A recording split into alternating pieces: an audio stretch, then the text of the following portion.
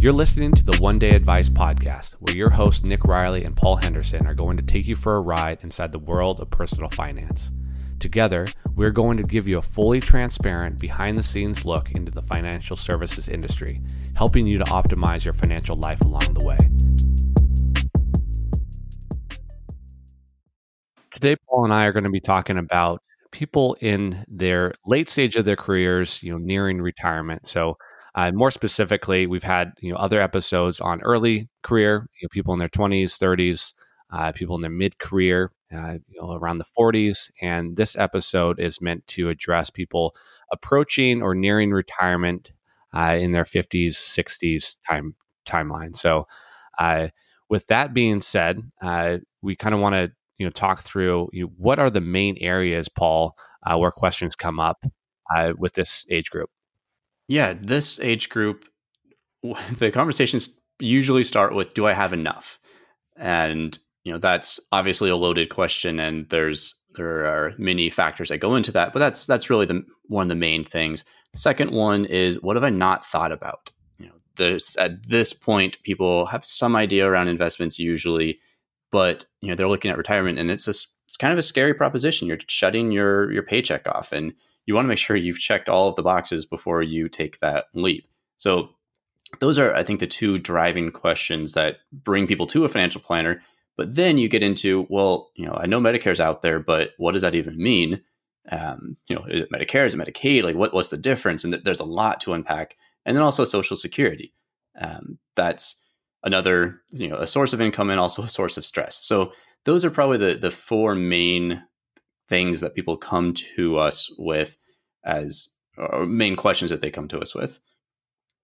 Yeah, and on top of that too, just planning around their family as well. So starting to get into and we'll talk about this a little bit later in the episode too, of just planning around passing on or transferring wealth to the next generation. You might start to have some grandchildren or people that you want to help in your family because you're at a stage in your life where you have the money to start to put it to good work for the family and all things. That's a great point. Yeah, some people are if they have excess, they're looking at that saying, well, I'd rather spend it now or invest in my family now when I'm around and alive, and whether that's helping people start a career or buy a house or just family vacations, and they'd prefer that to leaving some type of inheritance. And that's a conversation that people. It's in a way it's kind of fun, in a way it's kind of sad because inheritance. Yeah, but those are also super important conversations to have. Definitely, and yeah, and that's financial planning in a nutshell. Is just having conversations that sometimes aren't the most fun to have, but are completely necessary. And I feel like people avoid those types of conversations because they are uncomfortable. And I find even more so that people are more comfortable talking about their health with their friends and family or in conversation than they are about their personal finances. It's just a very intimate subject. So, so on to the next. So, when it comes to getting organized at this stage of their life, and looking to plan around replacing their income in retirement, what are some of the things that people should be thinking about at this stage, or what are things that we help clients at this age group? Yeah, I would say the getting organized is the key point. At this time frame, it seems like their income typically far exceeds their expenses. So oftentimes they just have no idea what they spend, and that's not bad. It's just kind of a fact of the matter. Money comes in, some goes out, and things are good. So we often have a conversation around what does income look like exactly? What how did your bank account change each over the different months? And is there usually there's a surplus? If not, there's another conversation to have.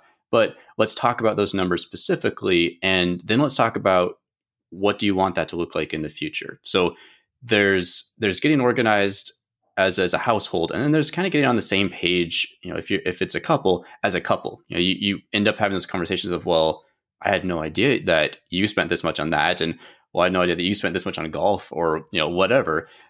Sometimes there's some good conversation that can come out of that. Occasionally, people are fully on the same page already, but there's a surprising amount of conversation around cash flow that's usually helpful to have.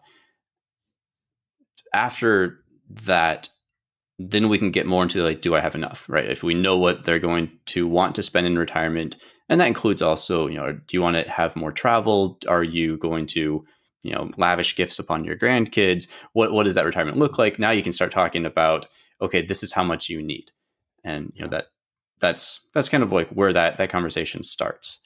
Yeah, and retirement just naturally tends to be a top of mind item for this age group. Whereas early career, mid career, they're focused more on kind of short term money goals, whether that's buying a home and you funding a trip or whatever. People close to retirement, they're really thinking about the fact that, like, what are they going to do when they're no longer relying on income? And I think that the topic around retirement the conversation around retirement has evolved greatly over the last 20, 30 years because more and more people are not fully retiring. And that's by choice. People are wanting to pursue second careers or kind of encore careers, you might call it, where they've always been passionate about something. And now they're at a point where they have enough money to perhaps get consistent income from. They've built assets to a point where their money is working for them and providing enough income replacement that allows them to pursue areas that they've always been passionate about, but just didn't know maybe how to make money doing that or how to navigate that. So we find a lot of people take their skill set and find out how they can leverage their skill set as a consultant or a teacher of some sort, passing on that knowledge to other generations. And with technology these days, it makes it so much easier to start that business at this age.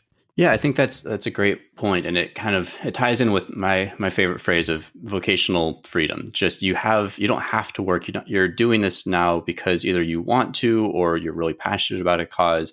And I'll segue that really briefly into acknowledging that retirement's hard. And if you've gone 30, 40 years working, the idea of stepping away from that it's not easy. And oftentimes people are excited about it and they do it and they're like, wait, this is where I derived my sense of value, or this is where my friends were.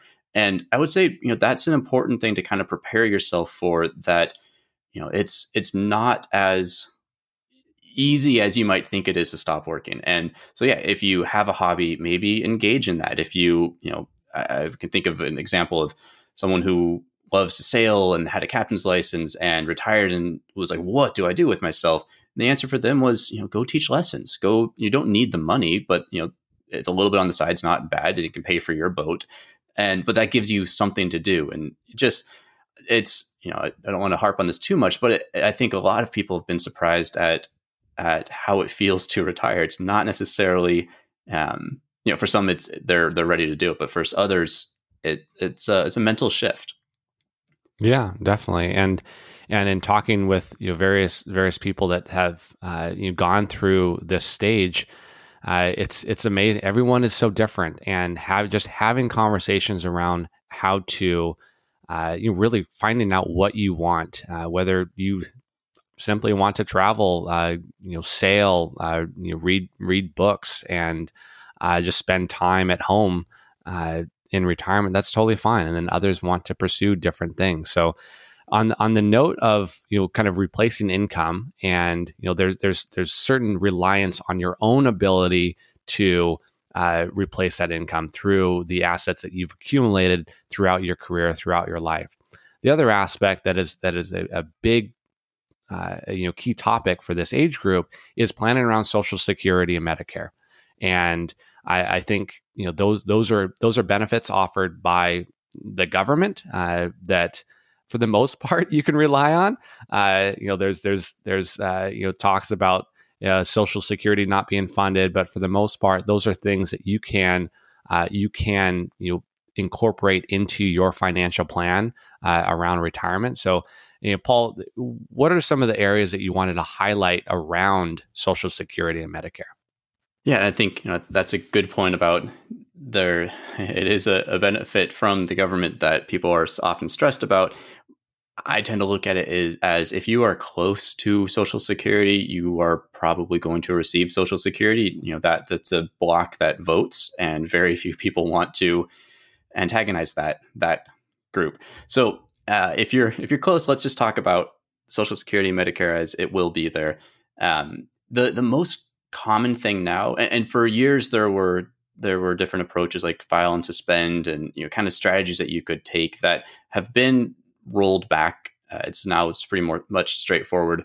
But the biggest thing is don't necessarily plan on taking it the moment that you're eligible. There's your full retirement age, but then if you wait beyond that, you can get to basically an 8% return for each year that you wait until age 70. So that's the main planning option now. Is if you can figure out the cash flow to get to age 70, that's a 8% return for the length that you're pulling from Social Security. So that's a helpful thing to look at and kind of to plan around.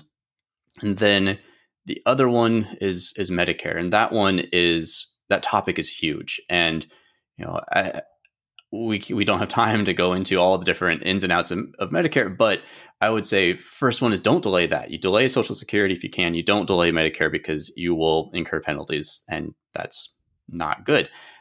So you have a 7-month window around age 65, basically 3 months before the month in which you turn 65, start looking into this. That's, kudos to you if you can do that. Don't wait until the last end of your window, because then you will get some delays and penalties. At a high level, I would just say ask questions about Medicare. It's a great benefit.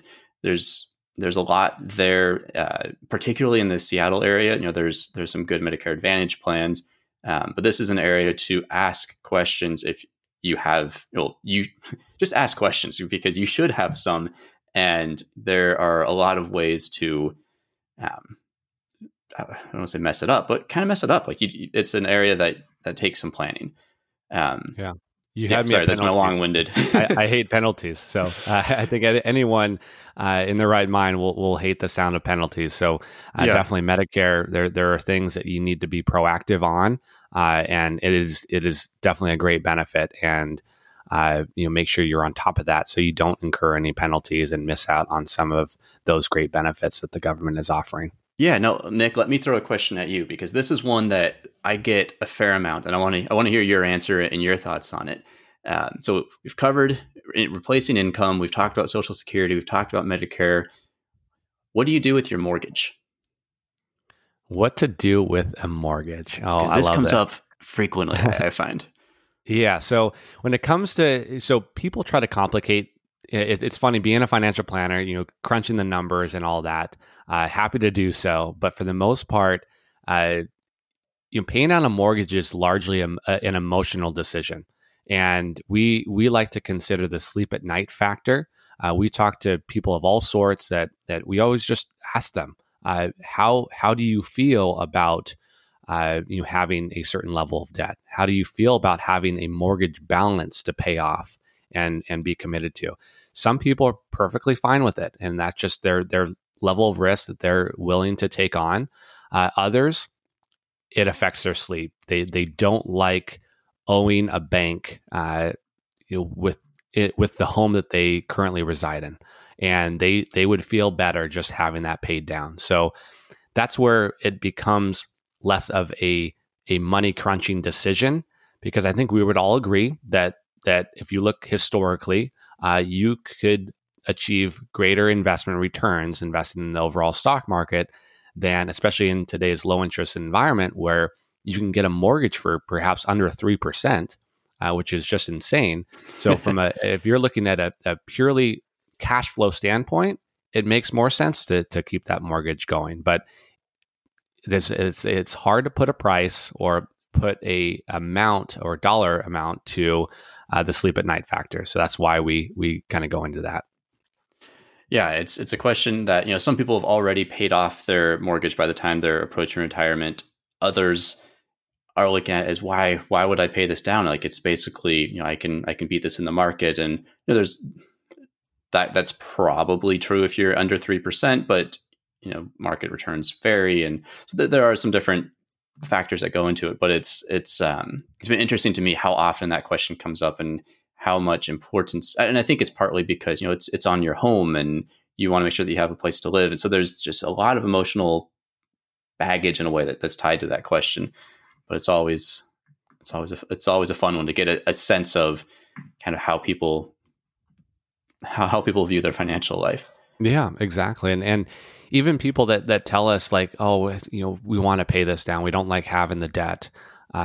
We will still, in a sense, be the devil's advocate in the sense of like, we will point out the numbers. And if someone really does need more cash on hand to provide a buffer, if something were to happen that could greatly impact their finances, then it makes sense to keep on holding that mortgage as well, because it allows you to have more cash on hand to be able to use towards a buffer for any healthcare costs. So healthcare is a huge topic for this age group, and can be very costly if something comes up that was unanticipated. And I don't think anyone anticipates bad health. Unless you have a family history of it, and you can kind of expect certain illnesses to come into your life. But those are all definitely things to consider when paying down certain debt. Yeah, and I like the healthcare comment. That's definitely a financial conversation also, but in the realm of other things to consider, in addition to the mortgage and social and government benefits, I would say take a look at your estate plan and have powers of attorney and your healthcare directives in place, and not just in place, but like somewhere that people know where they are. They don't do a lot of good if they're filed away somewhere and no one can pull them out if they're necessary. So those are two areas that I would definitely say are things to consider as you're nearing retirement. There's probably, Nick, would you say some kid related or grandkid? Yeah. Related? So a few more I might add just that come to mind. I mean, so especially in this digital age that we're in and will be in moving forward, like you have digital assets as an individual, as a household. So password management, being able to, like, that's a good point. I know I use LastPass, and I have my wife as a beneficiary on that, where she can gain access to all of my passwords for my financial websites or whatever, just to make sure that she has access to funds if anything were to happen to me.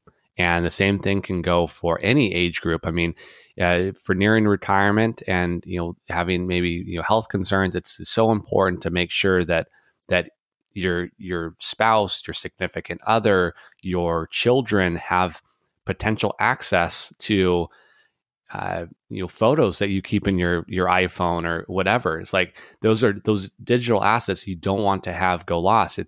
We're not at a stage in life where people are just printing out a bunch of photos and just have photo albums anymore. If you do that kudos to you. I don't. But those digital assets are definitely something to consider, and making sure that if anything happens to you, that your loved ones know where those funds are located at what banks.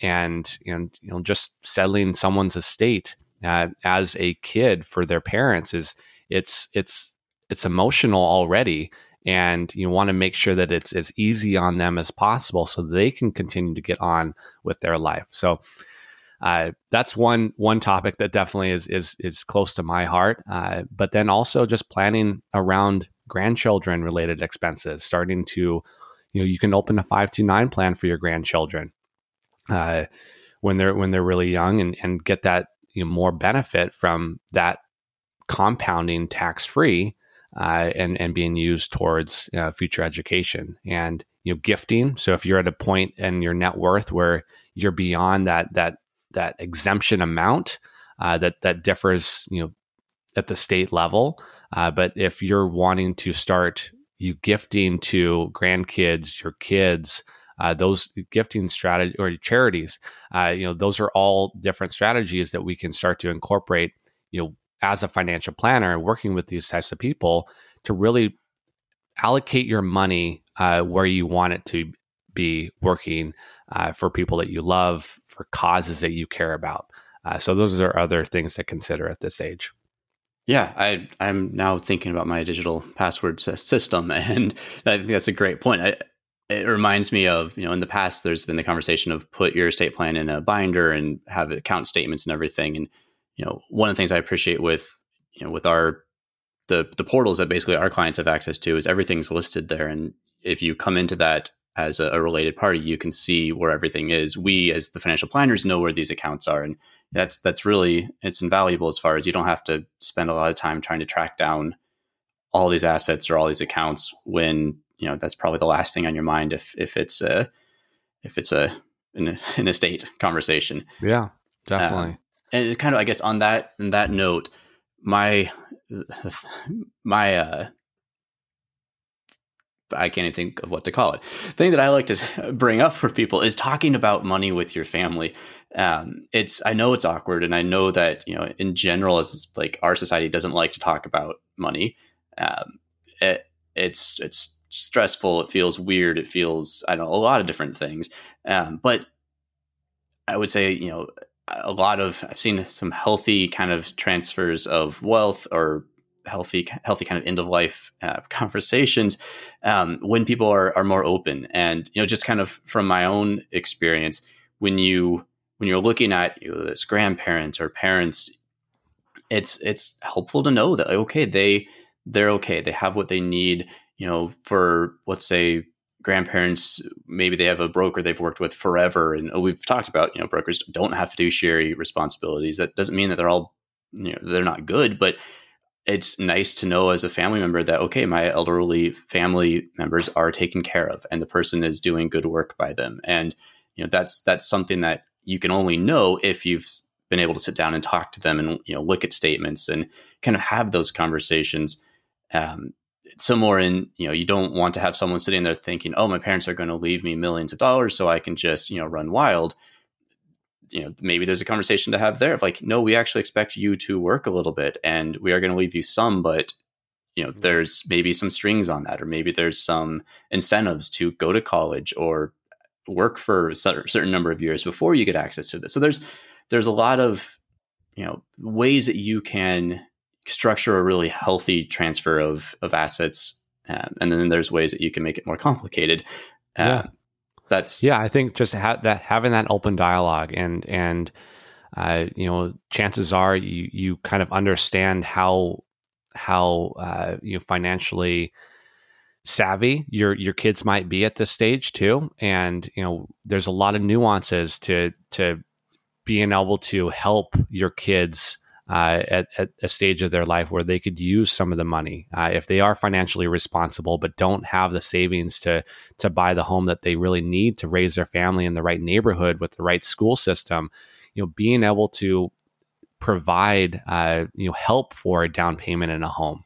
Your kids might be nervous to ask for that. It's no fun asking for money, but being proactive as a parent, being able to offer your kids, hey, we want, if there's an opportunity for you, we want to be able to help out. And that's the beauty of being at this stage in your life nearing retirement, where you are able to allocate your financial resources to a good cause to help your family, really get off the right track. So I think these are all topics that we could really unpack in future episodes again.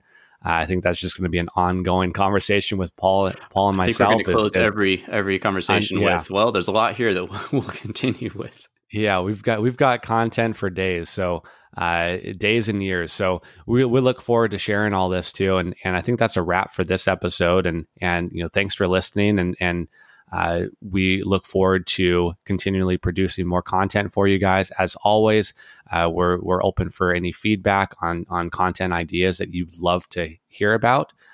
We're doing this for you. We're doing this for our listeners, and we always want to lead with education. So we think education and empowerment is crucial to living a more fulfilling life because finances intertwine with so many aspects of our life. So hopefully this is valuable to you, and we'll talk soon. Hi, I'm Nick Riley, the founder of One Day Advice. If you like what you've heard, we'd greatly appreciate your help in spreading the word. After all, we are financial educators, not marketers. Thanks for listening, and remember to leave us a review. Nick Riley is the founder of One Day Advice, an independent registered investment advisor. Paul Henderson is the director of financial planning at One Day Advice. Both Nick and Paul serve as wealth advisors to their clients. All opinions expressed by Nick, Paul, and podcast guests are solely their own opinions and do not reflect the opinion of One Day Advice. This podcast is for informational purposes only and should not be relied upon as a basis for investment or financial decisions.